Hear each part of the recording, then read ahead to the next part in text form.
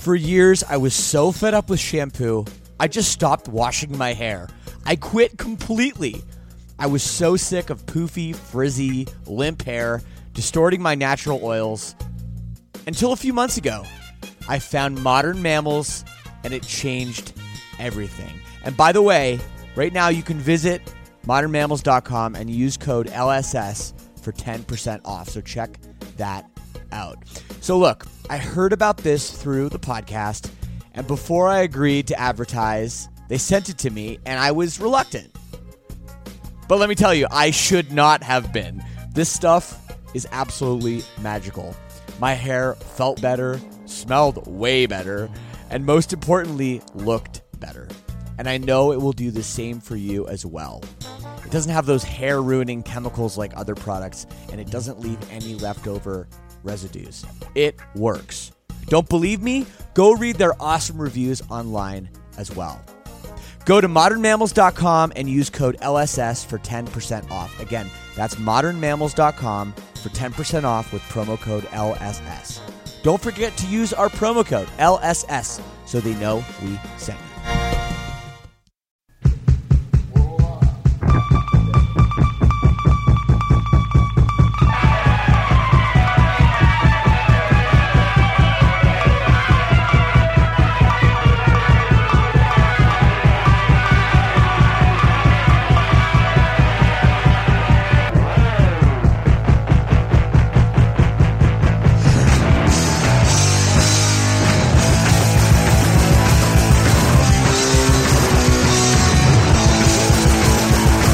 What's up, everybody? Hello! Welcome back to another episode of Lead Singer Syndrome.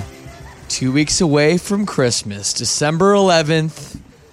Holy shit. This year has flown by, but it's been a great year, man. 2019 has been a good year. I can't say that about every year. There's been some bad ones. You know, I feel like the end of the year, typically, I'm like, okay, this year was like fine or like maybe kind of shit and like big hope for next year. I feel like this was a great year, and I feel like 2020 has to be a good year. And man, what a great year it's been for this podcast. We've had so many incredible guests. I feel like maybe I've finally found my sea legs here a little bit with this thing now after 200 episodes. Well, this episode this week, it's a great one. It's awesome because I talked to a guy that I have talked to a million times. We are super close friends. We have done so many shows together. Listen later to see the exact number of shows because I counted. This is Jeremy of, I still don't know how to say his last name actually, which is kind of weird. Jeremy of The Devil Wears Prada. He's here, and what a singer.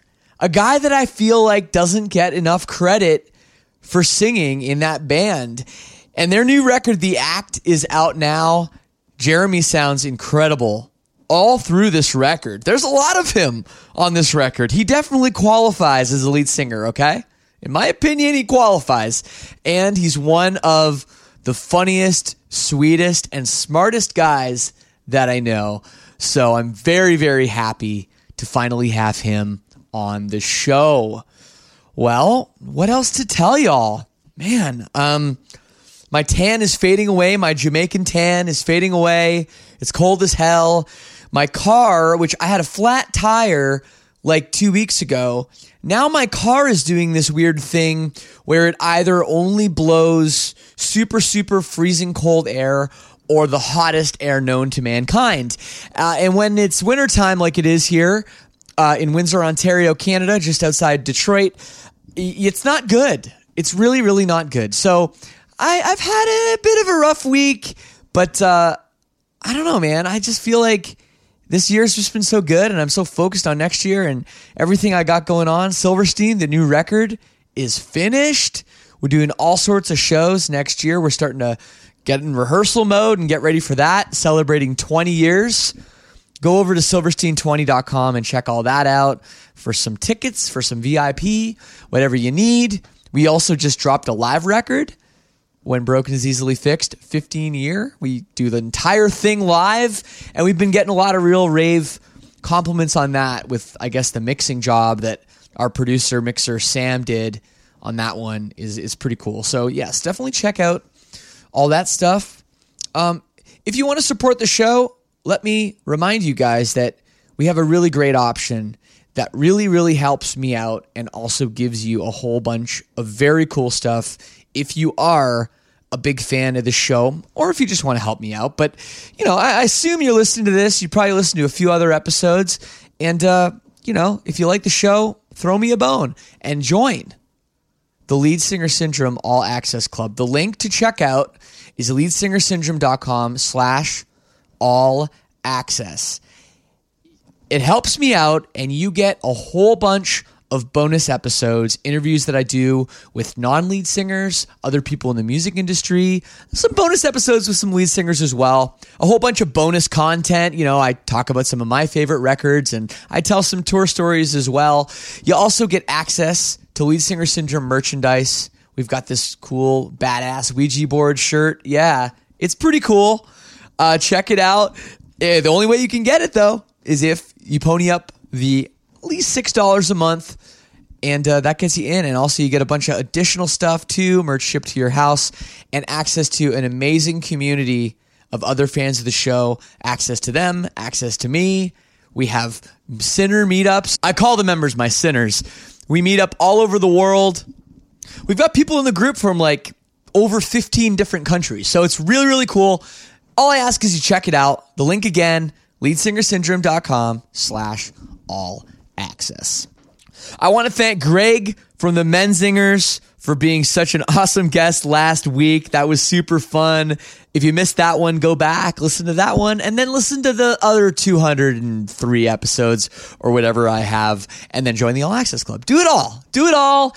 And, of course, you can always get in touch with me. I love to hear feedback. I read all my emails. I write back to as many as I can. It is leadsingersyndrome@gmail.com. Yeah. And yes, because you asked, I do have an Amazon wish list. And people buy me things every year. And I am so grateful. It is so cool when people send me these packages and I go and I get them and I open the boxes, and it is really, really sweet of you guys. So if you want to check that out, you can. leadsingersyndrome.com/wishlist. And I guess that's about it. Maybe you've already taken work off for the holidays. If you have, welcome to the holidays. Enjoy the break. Hopefully it's not too cold where you live. And if not, don't worry. The end is in sight. Anyway, let's get in to this week's episode and my conversation with my friend Jeremy of The Devil Wears Prada.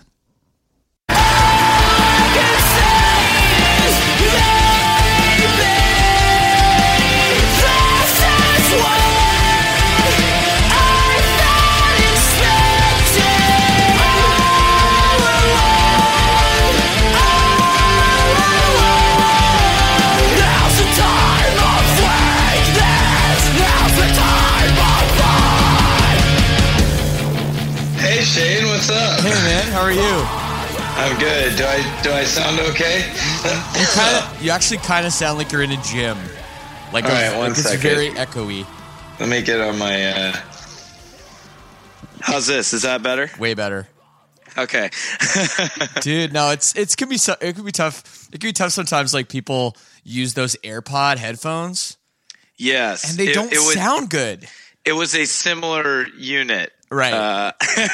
Yeah, I know. I always try to encourage people to talk directly into the handset. But I understand when we talk for a long period of time, it can be like a lot to hold the phone up to your ear. But dude, thanks for doing this, man. Dude, I'm excited. Yeah. I'm flattered. Yeah. We've talked so much, like you and I, just like at shows and stuff. I mean, like I always say, like, part of the selling point of this thing as a podcast is like, for the kind of promo, it's like, oh, Shane Told brings backstage conversations to life, you know, but that's kind of like actually true. Yeah, it's actually true. But you and I mean, we've had some doozies, you know? Oh my gosh. Yeah. Well, we lived together for practically a year, it seemed like. Yeah. You know what? I looked it up. Do you know how many shows our bands have played together? Oh my gosh. I really want to know. Do you have a guess? 100? 110. Holy crap. Dude, 100 is so many. That's a good guess. So many. I'm impressed with your guess. I wouldn't have thought 100. But the thing is like when I go back and I think of all those tours we did, like, oh yeah, there were so many back in the day. And then, yeah, you're right. That entire year we went everywhere. But you know, I guess like to get real for a second, I've really watched you grow. Like, I'm a bit older than you physically. Yeah, I don't know about height wise. But seriously though, like it's kind of crazy to think back to the first time you guys jumped on a few shows when you were like a baby band back in like 2006. We're going back 13 years ago. That was I remember. I've told you this story 100 times, but I still remember. Dave Shapiro was there because it was like our first big show. We're going to play like the Rave in Milwaukee. And we walked in and we're like, hey, where do we like load our stuff in? Everyone was like, get out. I was just like, man, this might not be the world for us. That's so funny. No, I think we were like extra stressed on that tour. Yeah, I'm sure. That was like one of our first like headline tours ever. And we had like put a lot of pressure on like our crew and stuff to like, you know, be a real band. We were trying to be a real band for the first time. And I'm sorry if we treated you badly. you guys were so nice. I remember you took us on our tour bus. I was like, I will never be on a tour bus again. This is it. This is the coolest moment. That's great. Yeah. And then 11 years later, we're sharing one in Europe together. Yes, literally. That was a good time. Oh, that was the best. We're about to go over there again in a week. And I was just reminiscing about our Christmas markets and just wild debauchery. Yeah. Well, like debauchery is such a not the word. Like no, when you use that word, like drinking people hot wine and drinking hot wine and playing loud 80s music. Like yeah. That's one of my favorite things that the Devil Wears Prada does is they have something called Ladies Night. Oh yeah, which late is not, 80s night. Which people think like, oh, ladies' night, like what? You're going to get a bunch of girls on the bus? It's like, no, absolutely not. There will be no women in sight. Girls. No, this is 30-year-old men dancing to late 80s music on the tour bus. Yes, drinking probably something like. Well, for you guys just drink gin straight out of the bottle. You guys are animals. Yeah, you know what? We were doing pretty good on this last tour of not doing that, and then it slowly devolved again, as it does. No, I just loved like walking over to you guys before you'd go on stage. Like the first time I'd seen you guys do this, and I was just kind of walking by. I didn't mean to get in your like huddle or anything, but I was just happened to be there, and you guys were like, "Shane, get in here. You want a drink?" And I got past a bottle and I was like, gin? Straight gin? Like usually people are drinking Jameson in our world or something, not gin. But yeah, it was Tanqueray, maybe Hendrix. Maybe Beefeater. Who knows? Yeah, well, when you come, you're a bunch of hillbillies from rural Ohio. You just can't get out of it, I guess. I guess so, right? You can take the boy out of the whatever, right? There's the saying there. Yeah. Well, let's go back, man. Let's talk about that stuff because I don't know if I've ever talked to you, exactly about how you grew up, where you grew up, and I just found out recently that you never completed high school.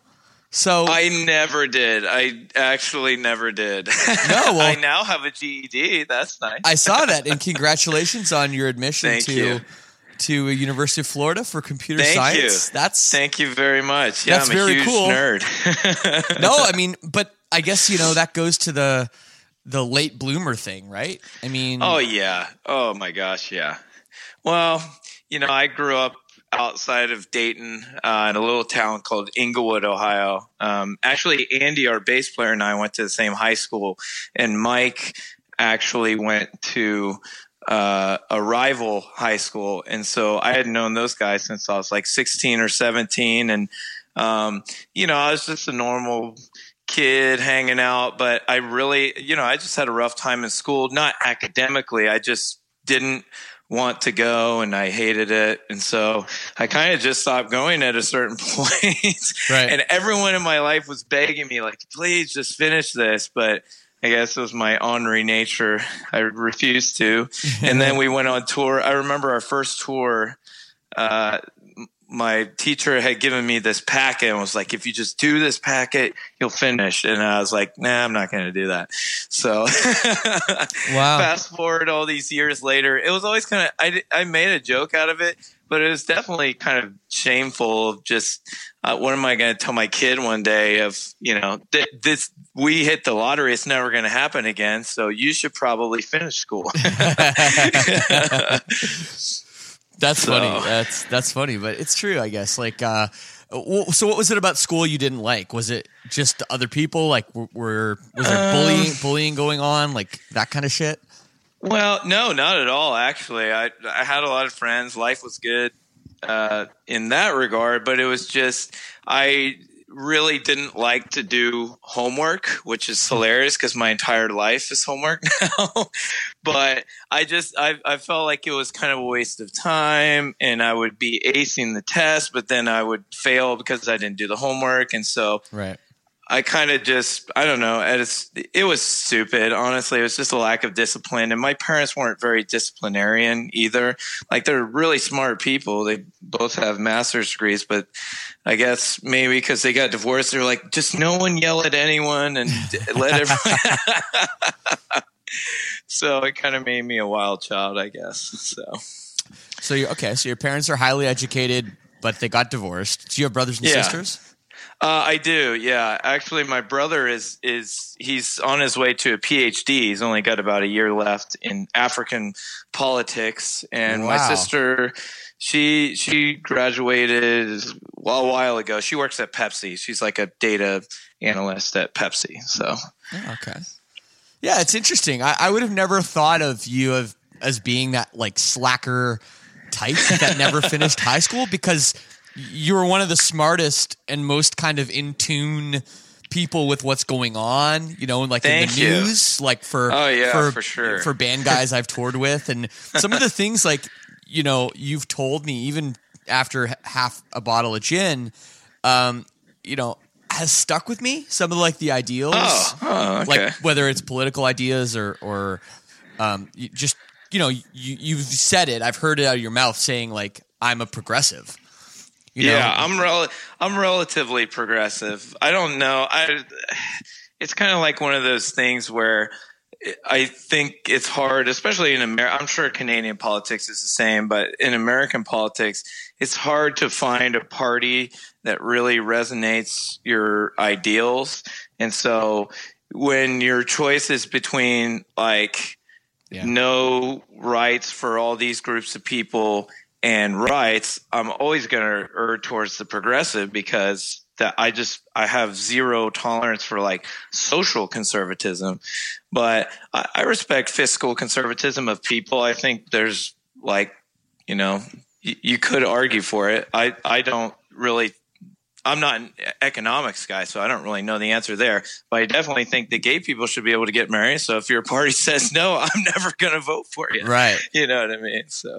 Right. No, that was actually you talk about Canada. That was part of the Canadian election. Was obviously here in Canada, we've sort of like agreed on that's a fine thing to do.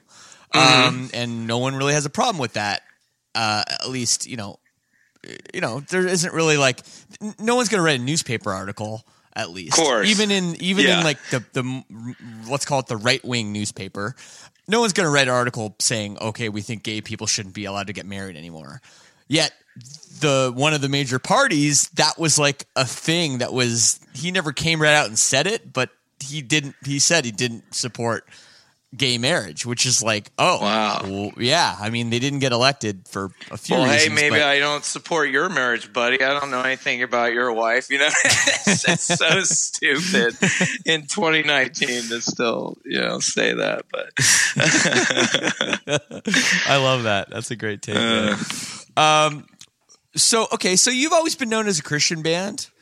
Yeah. And you I yourself, think so. I think you did or still do identify as that? I would say I'm definitely not a Christian. Not that I'm against it. I just it's just not for me. And I think there's very few periods in my life when it really was for me. But certainly one of those periods was when we were starting the band. I think that Mike is definitely maybe – he has his own kind of interpretation, but he definitely would call himself a Christian. But I think he's probably the only one in the band and has been for a long time that would say that. So, but it's just one of those things. You can probably relate to this where if you do something when you're 18, I'm sure that the guys in like Korn or Radiohead are like, hey man, I did a lot of things like 20 or 30 years ago. Well, even for me, I've done things 14 years ago that I'm like, I don't know, maybe, but if it makes, I guess, if it makes people happy, they can call it whatever they want. I don't think that we're really a Christian band. Yeah. It's just, it seems to matter to a lot of people. It certainly doesn't matter to me. I have, that isn't a part of my life at all. You're mad now that you found out? No, I'm not mad at all. It doesn't change. I know you as like personally so well that it wouldn't. Yeah. You could tell me you were like a full blown like Satanist and you wished everyone would die. Wish I could for the headlines, but and I would be like, well, that's cool, man. You believe what you want. Great new album, by the way. But no, I just ask you because I like to get to the bottom of where people come from and who they become, and I don't know. Did you come from a super religious family? Well, yeah, that's kind of like an interesting question because yes, in a certain way, like I went to church a lot when I was a kid, but then at a certain point, it became very apparent from my parents that they were just kind of doing it because that's what you're supposed to do. Right. And they were like, we're actually not going to go to church anymore. I was like, okay, cool. And then they never were super strict on, just like, my parents drink. So when it came along that people were like, how can you drink if you're a Christian or a Christian band? I'm like, I don't know. My parents and all their friends and my whole family never made that rule. So why would I don't even know you. Like, I don't really. So I always thought, I think that's part of what drove me away from it was just like all these weird rules from people's certain specific sects being put on, and I was like, well, not really, but okay. So yeah, I guess my parents probably both are still a Christian, but they don't go to church. And, I think it's more just like an important thing to them in their own life, I guess. But it's never really pushed on us too hard. No, totally. It can be funny with that stuff too, like that people get sort of just ingrained that this is like the right way to be. And then also when you have children, it's like you kind of want to instill something good in them. Big time. And especially like just from a generational thing, like, grandparents probably did that with your parents, and then they thought that they should. But some of that stuff is funny. Like one of my ex-girlfriends, she's American, and her parents would go to church every Sunday, and they would go to this Ukrainian, like a Ukrainian church, where the whole I don't even know what to call it. I'm sorry, I'm not a church person. Like an Orthodox thing or something? No, like where you go and they like talk about you just you talk. You go to the church service, right? And the entire thing was in Ukrainian. Oh, so I asked. I said, "Oh, I didn't know you guys like because they're not Ukrainian people. I didn't know you guys like spoke or understood Ukrainian." And they're like, "Oh no, we don't." I'm like, so you're just sitting there listening to this guy say Ukrainian? Totally. And later I was like, I kind of made a face like I was, and the mom said to me, well, you could just sit there and you can really zone out. It's like meditation or something. Right? I was floored, oh yeah. But at the same time, I mean, whatever, like if you're just there and if that's your moment to like kind of reflect, and that's what religion is to you, then cool, Oh yeah. I just thought it was a really interesting take. If that's all it was for people, I would be pretty chill with it. If they were just like, yeah, it's just for me, and I kind of zone out or do my own thing or listen to this guy, But I just really get mad when people, I don't know, maybe it's especially just because we were a part of this we weren't on Solid State, ironically, until this album, but we were kind of in that group of like, the Underoath and the Ashley Dine and the Norma Jean, where people are like, what? You're supposed to be Christian. You're doing this, that, and everything. I was like, no. Yeah, no, it was a real thing. I think that's almost completely gone now. At least now that you guys are at a certain age and a lot of your fans have kind of grown up with you guys. So I think people get it a lot more. But that totally, there was backlash, and bands like definitely wouldn't have even have a beer on top of an amp. That was like a huge faux pas. Never. Yeah. You had to hide it, which goes to show how ridiculous it is. But like all of us back then should have just came out and have been, hey, I'm 20 years old, man, and I drink a lot of beers because here I am with all my friends. It is what it is, Yeah. But you're afraid, I guess. Well, obviously, you guys have matured a lot, and I'm not just talking about the song titles. But I do just like my favorite one ever was "I Hate Buffering," because who doesn't hate buffering? But it's just really global appeal. It's really funny. Like I hadn't looked back at those song titles in a while. Some of them are like, I mean, they make me laugh, especially knowing that side of you guys. Oh yeah. But do you look back and shake your head, or do you laugh? Yeah. Oh yeah, I laugh. I mean, almost anything we've ever done has just been, gut instinct moves without a lot of planning. And you just kind of go, well, this would be funny if we did that, or, oh, this part would be cool. It was only very recently I don't want to say that. Mike's put a lot of thought into things over the last however many years, but definitely at the beginning, it was just kind of shooting fish in a barrel and see what happens. Right. No, it's funny. I just like that you guys really stuck to it. Like I'm looking at the Plagues album, which it's an album that a lot of people really gravitated towards. Oh yeah, it was a huge record for you guys, and I always think it's funny when Fall Out Boy was the band that I remembered. I guess the biggest band that would do that, where all the song titles would be inside jokes or something silly, goofy. Oh yeah, but then they'd always have just one song would be called the name of it, like Dance Dance. And you guys, you ran out of titles, or? yeah, or they just the label was like, can you please just have the one song be called what you say in the chorus? Oh yeah, but I love that album. You guys just do not deviate from it. No, there's not one. We didn't really have the radio single at that point. I suppose that's true.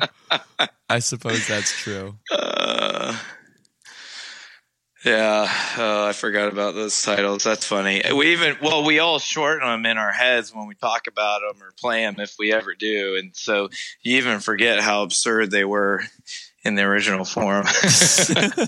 No, that's such a funny thing about working titles. I don't know if you remember any working titles you had, but one time we had one, and I don't know who thought this was a good idea, but one of the working titles was, for one of our songs, was Butt Sex.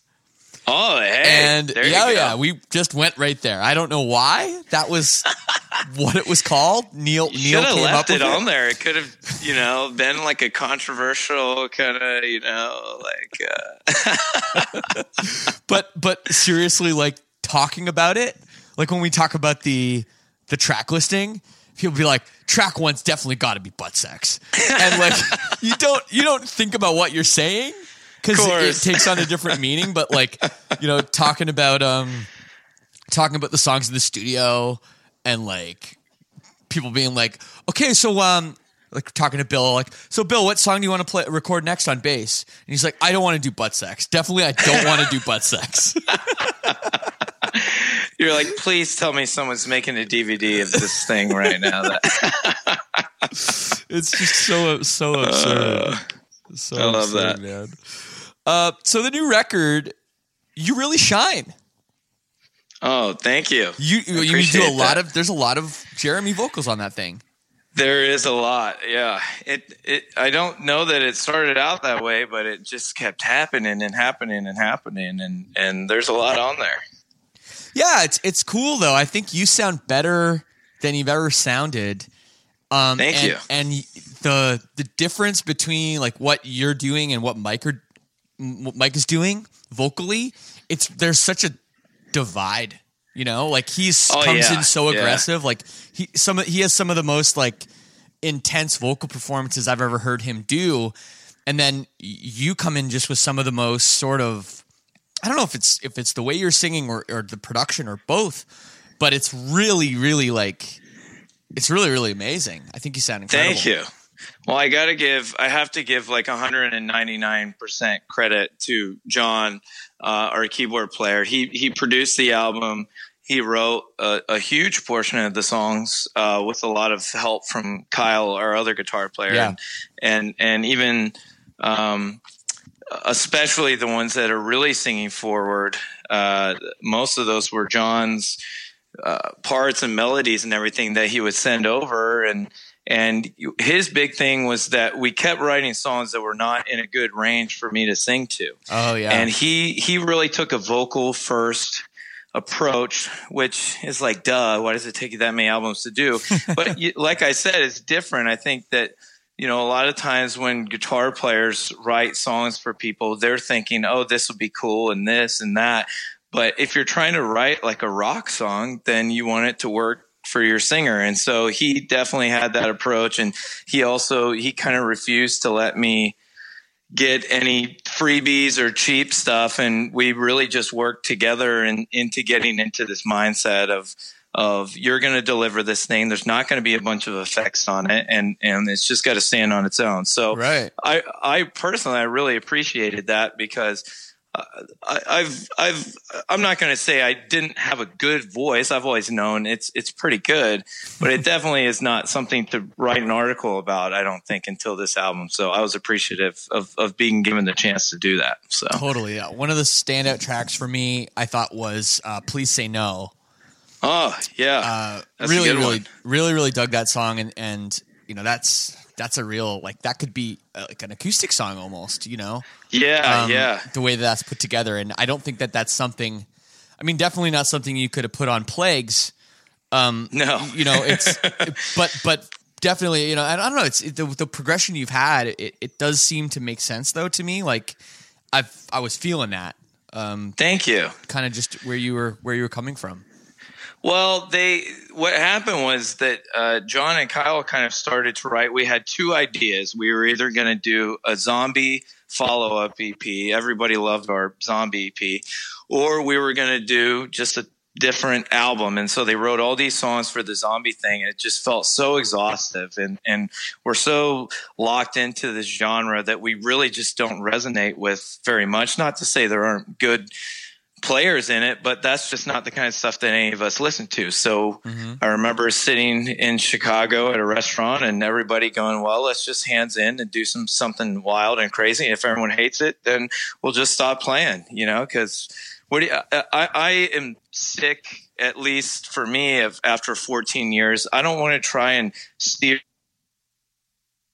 certain port. I just want to do what I'm going to do. And if people, Sorry, Jeremy, to cut you off. The phone just cut out for a second. I heard. Oh, can you hear me? I'm sorry. No. I got you good just for a second. It was right at like your main point. You said after 14 years, I don't want to, and then it went. Oh, well, I was just saying I don't really want to try and intentionally steer my ship anywhere. We've done so many things where you intend for this or that and it doesn't work, or you don't intend for it and it does work, that I would rather just really believe in something, roll the dice and see what happens with it, rather than make a bunch of calculated decisions that just don't, you know this probably better than anybody. We have very little control over how our work is received. And so at least if you really believe in the work, then you're happy no matter what. So, for whatever reason, we got both out of this one. So I was happy about that. But yeah, I mean, it's so funny. Like so much of what bands seem to do, like, and when I talk about bands, like bands that have been together for more than 10 years, what they tend to do is the big thing is they get a little bit of heat on an album, and then 10 years later they do the anniversary tour. Right. And not only have you guys have done that, my band has done that. You guys are about to support We Came as Romans that are going to do that. Of course. And this is a thing that we do for two reasons. The first reason being it's going to be successful because a lot of people want to see it and they want to experience that record in its entirety again, from a nostalgia standpoint. But also it's fun to go back and reminisce about that shit. Oh, big time. Yeah, it's awesome. But the thing is like you can't just keep doing those things, right? Like you have to continue to progress, and hopefully 10 years from now, people will be into what you're doing now, and you'll be able to come back and reflect back on this. I think you have to look at it from that mindset. Well, when you think about, one of our very best friends, and we toured with you guys several times, was A Day to Remember growing up. Yeah. And their material has aged much better than the things that we were playing in that era. Their songs were just better structured. The melodies were better written. Jeremy's a very talented guy. And so they've definitely evolved over the years, but they haven't really had to change the model as much as somebody like us, where we really had to go left field and with many albums and just be like, look, this was a flash in a VFW Hall pan. But now you guys are the same way. When we were playing with you guys, you had great, almost pop songs coming out that were excellent. And then we would just get up there and swing our stuff around, destroy everything. And that was the vibe of it. But that's not going to work, when you're 30 and you have a babysitter to go see your favorite band. You kind of want a little bit more. You say you don't online, but you definitely want more. So, yeah. I just saw Day to Remember. They came through Detroit on that tour there with I Prevail and Beartooth. And man, I'm so proud of those guys. My gosh, yeah. The first show when we had A Day to Remember come and open for us. This is so funny. I don't think I've ever talked about this. The very first show, we were playing in Wisconsin or something, and met all the guys, and Jeremy was sick and didn't sing. Their merch guy sang. Oh my God. And Jeremy stayed in the van sleeping because he was sick. The first show. So the first time I ever saw A Day to Remember, I was like, yes, band's pretty good. It wasn't Jeremy. Little did you know. Yeah. It could only go up. Yeah. And then the next day, Jeremy came out. He's like, oh yeah, sorry, I was sick yesterday. And I was very confused. And I was like, oh. And then they played, and I was like, oh yeah, this guy's really good. This makes sense. Yeah. Okay. Yeah. So, but just to see, just from that to seeing them headline the show, sold out, it's like 7,000 people there. Oh, yeah, it's insane. Yeah, and they sounded so good. The production is so good, and I love that they've just stuck to it. They were doing wild production, in over their heads production before anyone else was. And and it just absolutely. totally paid off for them. Good for them. Well, that's Jeremy. He's just a genius. And, some of the most fun I've ever had is just watching, Mike, our singer, he's also a really smart guy. And they definitely have totally different approaches, but they respect each other's game. And so I like to watch them engage and trade ideas. I'm not that much. I'm more of a executor. They're definitely both more of innovators. And so I like to watch people like that operate and that's how Jeremy was. He goes, how much will they let us do? I'll do 35% more than that and convince them to let us do it and it just works and works and works. So. Awesome. Is it true that you guys had 57 demos? That's the number I heard. Yeah, at least. Hell, I sent in like 24 and we like scrapped every single one of those. Really? You wrote 24 you wrote 24 songs?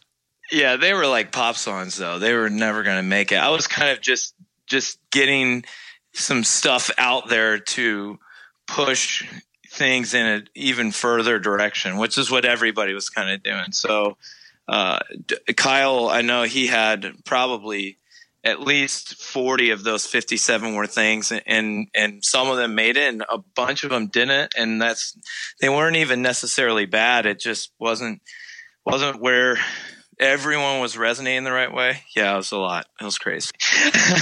That's crazy. Well, you say that you sent in, did you say 24? Was that the number? Probably, at least, maybe. Some of them were like 30-second clips, but what are you going to do? Well, is there any ambition for you to do something yourself on the side? I mean, obviously you've come into your own vocally.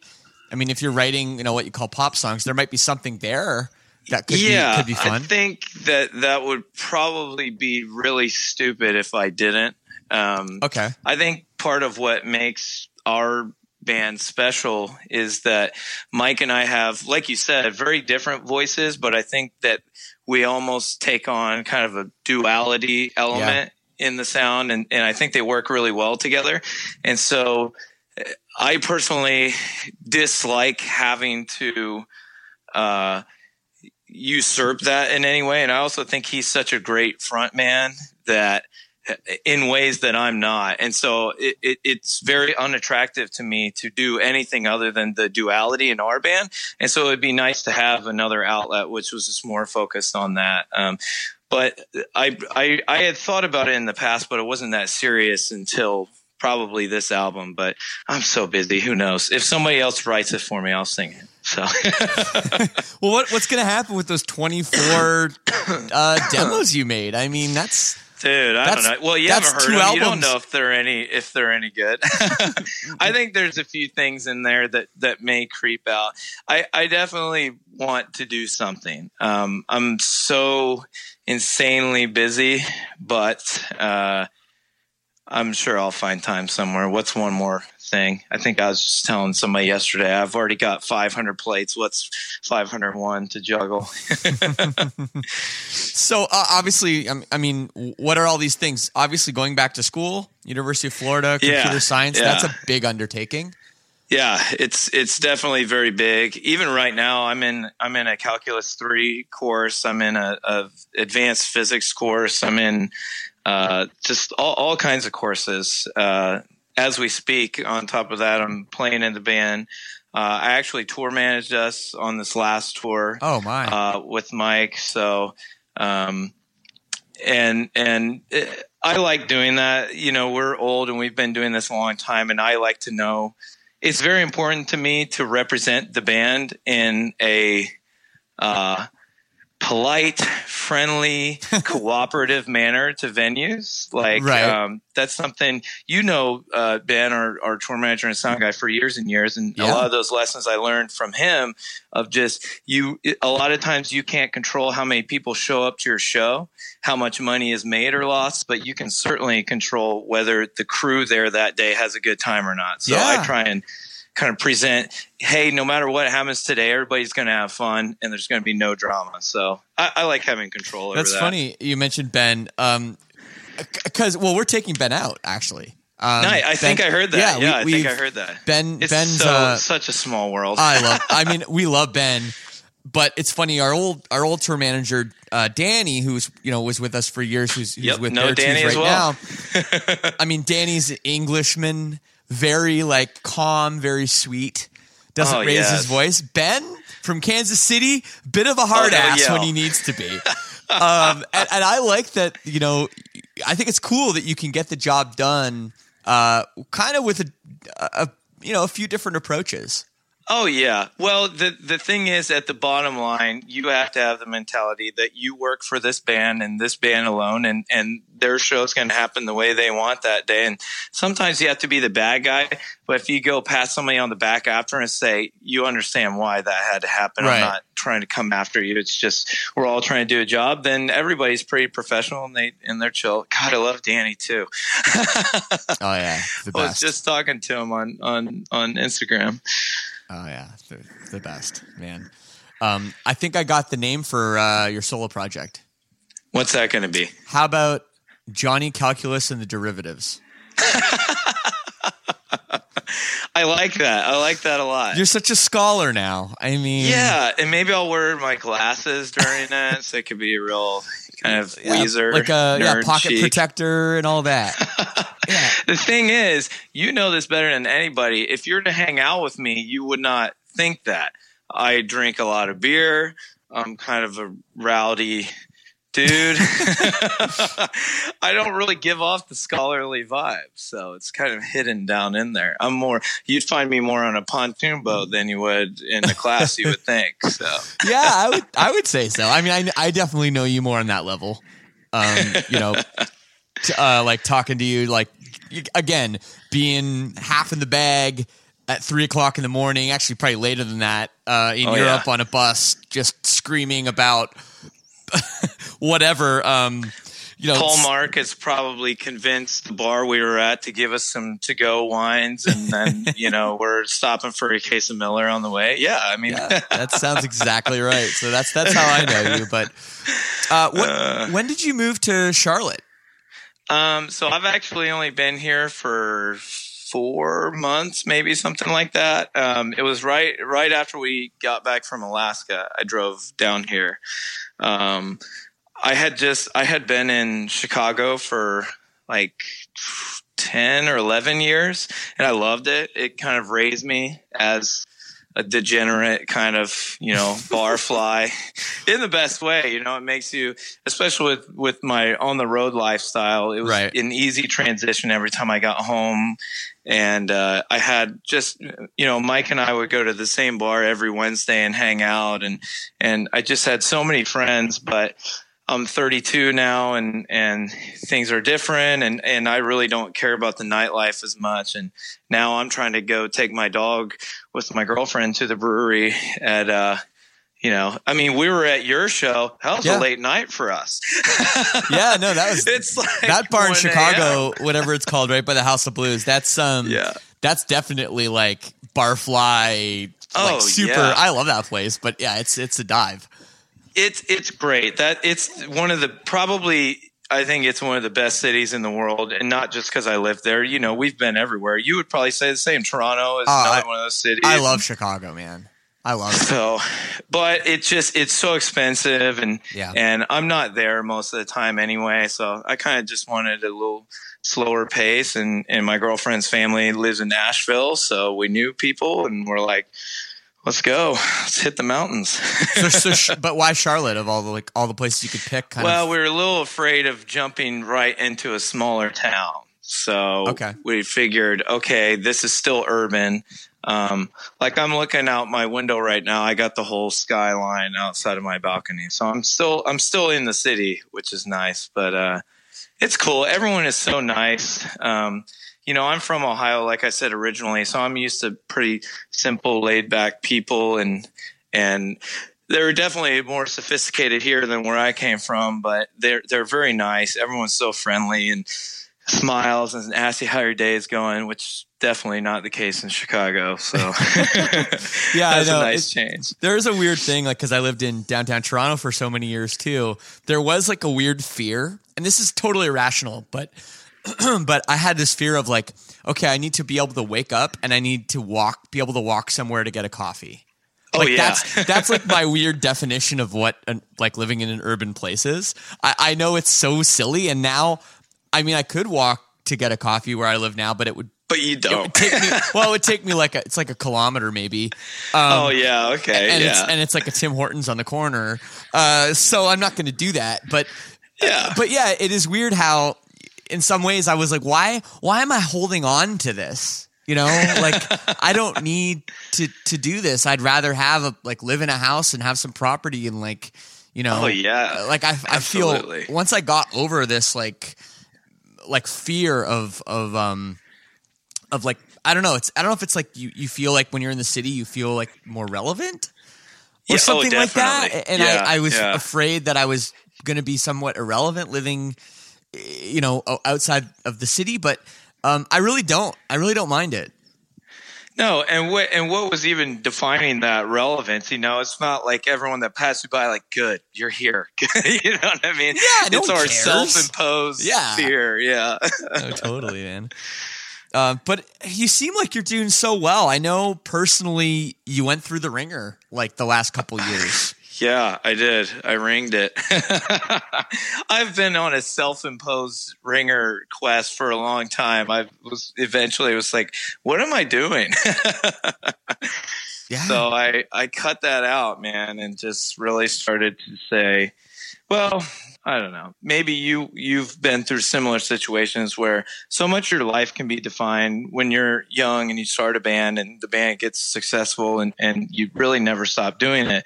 Your whole identity gets wrapped up into that. And so you're allowed to let other things go because at the end of the day, you still have this. But then I started to think, I just don't want that to be what defines me, and just started doing other things. And coincidentally, now I think the band's doing better than it has in years. So maybe it's, especially for Mike and I, we've been doing this thing pretty much since he was 17 and I was 18. And so we have this need to have something outside of that. So I think that's what it was just saying, there's a lot of things in my life that make me unhappy. And so I'm just going to move on from those things and only do stuff that makes me happy from here on out. So I love it, man.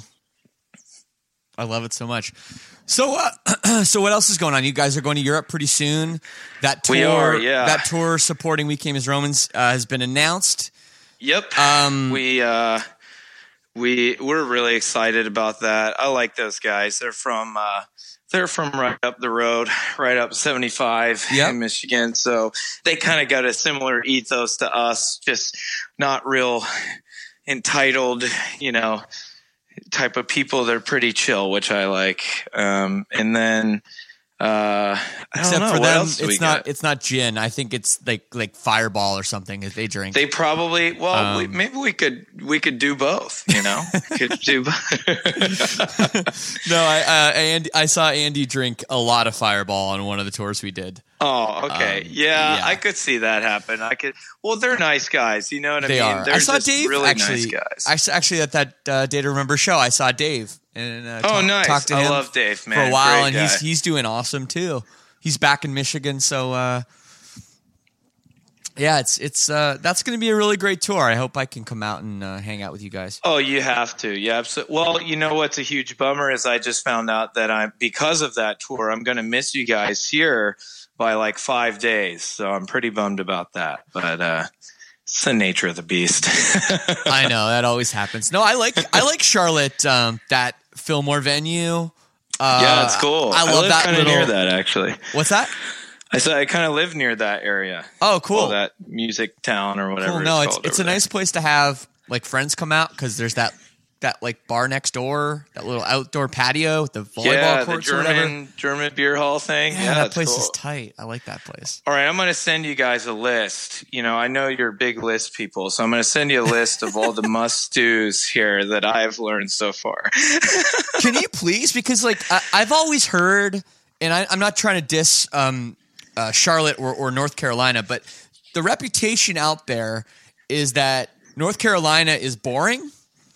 And that Charlotte is the boring city in North Carolina. A lot of people are like, oh, Raleigh is like there's way more. Raleigh's definitely the hip kind of. Right. Well, they have Duke and UNC and North Carolina State right there, so it's kind of a tech triangle. But you've probably noticed this, that over the past maybe 4 or 5 years, almost anywhere that you go, including even my old hometown, they're really I guess some people would say gentrifying, but they're really kind of upgrading their urban areas and trying to make them like really fun for people that don't want to have to move to New York or something to like have good restaurants, good bars and stuff. So it's definitely has that character where even since I moved here, there's like 4 or 5 cool places that are opening up. So I'll give you a list. I'm sure Bill will give me an honest review, you know. That's great. Yeah, no, please give me the list. And I will, to all the North Carolina people that are like swearing at their radios right now, I am not insulting North Carolina. Dude, I like they're it. up in the mountains. They don't even hear us right now. They're out there getting adventure on. Personally, I love it, and I also love college basketball. So I'm a North Carolina fan. Not the team North Carolina. I just like that there's so much college basketball. Oh yeah, so it's not my take. I'm just saying that's what I've been hearing is that people say North Carolina is boring. Get him out of here. But I'm gonna get that list from Jeremy, and everything will be good. You're gonna love it. You're really gonna love it. Well, it's good beer town. You know, the whole state is probably some of the best beer that's coming out right now. You know, Asheville's like a huge hub for that. So yeah. So I'll send you at least 5 or 6 breweries to hit that are like must-dos. Sure. No, I'm all about that, man. Okay, well, dude, thanks for taking the time to speak with me. What else to tell the people? Anything that I forgot or people need to know? Honestly, please just check out the new album. We're really pumped on it, and it seems to have been really well received, which is awesome. And you know, who would have thought all these years later they just can't kill these old dogs? So, well, Lord knows they tried. The new record, The Act, is out right now, and I'm gonna play a tune for the people. And sometimes I ask the guest what song. This time, I'm gonna take it upon myself. And I'm going to play my personal favorite, which I talked about. It's called Please Say No. Here it is. Dude, thank you. On Lead Singer Syndrome. Thank you, Jeremy. Foot by foot down the stairs. No tinge of twilight between the floorboards. One man followed by another. Deep south beneath. Slowly entering the cellar. Please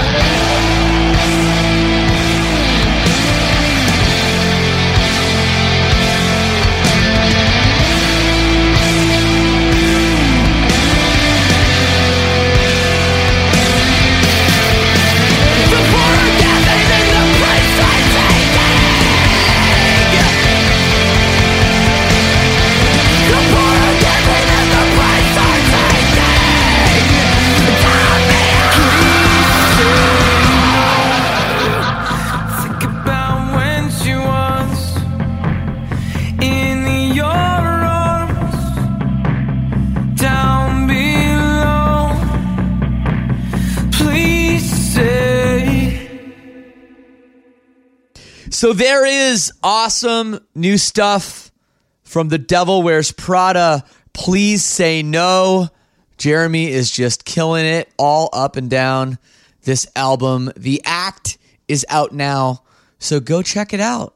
Maybe pick up a vinyl. Maybe buy it for someone for Christmas. I'm sure they would love to own this album. Next week, we'll be back again with an all-new episode. And sometimes I take breaks at Christmas. We'll see. I don't know yet if I will or I won't. But regardless, please hit that subscribe button. Make sure you don't miss all the content that I have coming all up at you. And if you're looking for a gift for someone, why not give them the gift that keeps on giving? That is a membership to the Lead Singer Syndrome All Access Club. We had quite a few gifts last year, actually, around this time of year. And it's pretty cool, you know? You get patches shipped every 3 months. A little reminder that, oh, hey, remember last year? Yeah, you gave me a pretty cool gift there, dude or dudette. So, yeah, check it out. Again, the link, leadsingersyndrome.com/all access. My wish list, if you want to hook me up, leadsingersyndrome.com/wishlist. And that is about it. Well, you know what? Because it's such a great record and Jeremy's such a great guy, I'm going to play another new Devil Wears Prada song so you can check it out and be like, oh yeah, this guy is good. This guy is really good. So I'll leave you with this last tune. Here is Chemical on Lead Singer Syndrome. Peace and love, and we'll see you next week. Waking up to no meaning, stare at the ceiling, got the imperfections that surround my being, tell how I'm feeling, and it hurts more when you ask. There's a hole in my head and heart, but I'm a long way from the start.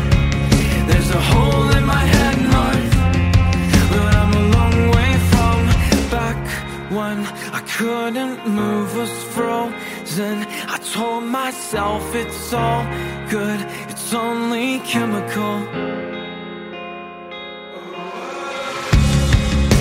It's only chemical. It's only chemical. I'm too shy to speak up, 'cause I have my reasons for telling little lies about those around me and what I could be. It's eating me alive. There's a hole in my head and heart, but I'm a long way from the start. There's a hole in my head and heart, but I'm a long way from back when I couldn't move, was frozen. I told myself it's all good, it's only chemical. I want to scream, but it won't help. I've created my own hell, and it's only chemical.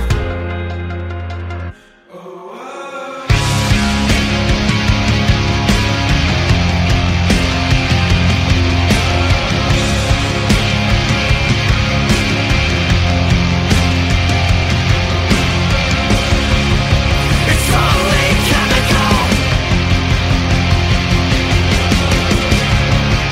It's only chemical.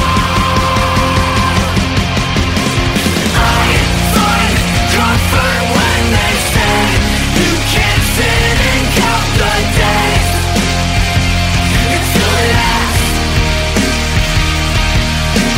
There's still times I wanna break everything I've ever made. I've come a long way from back when I couldn't move, was frozen. I told myself it's all good, it's only chemical.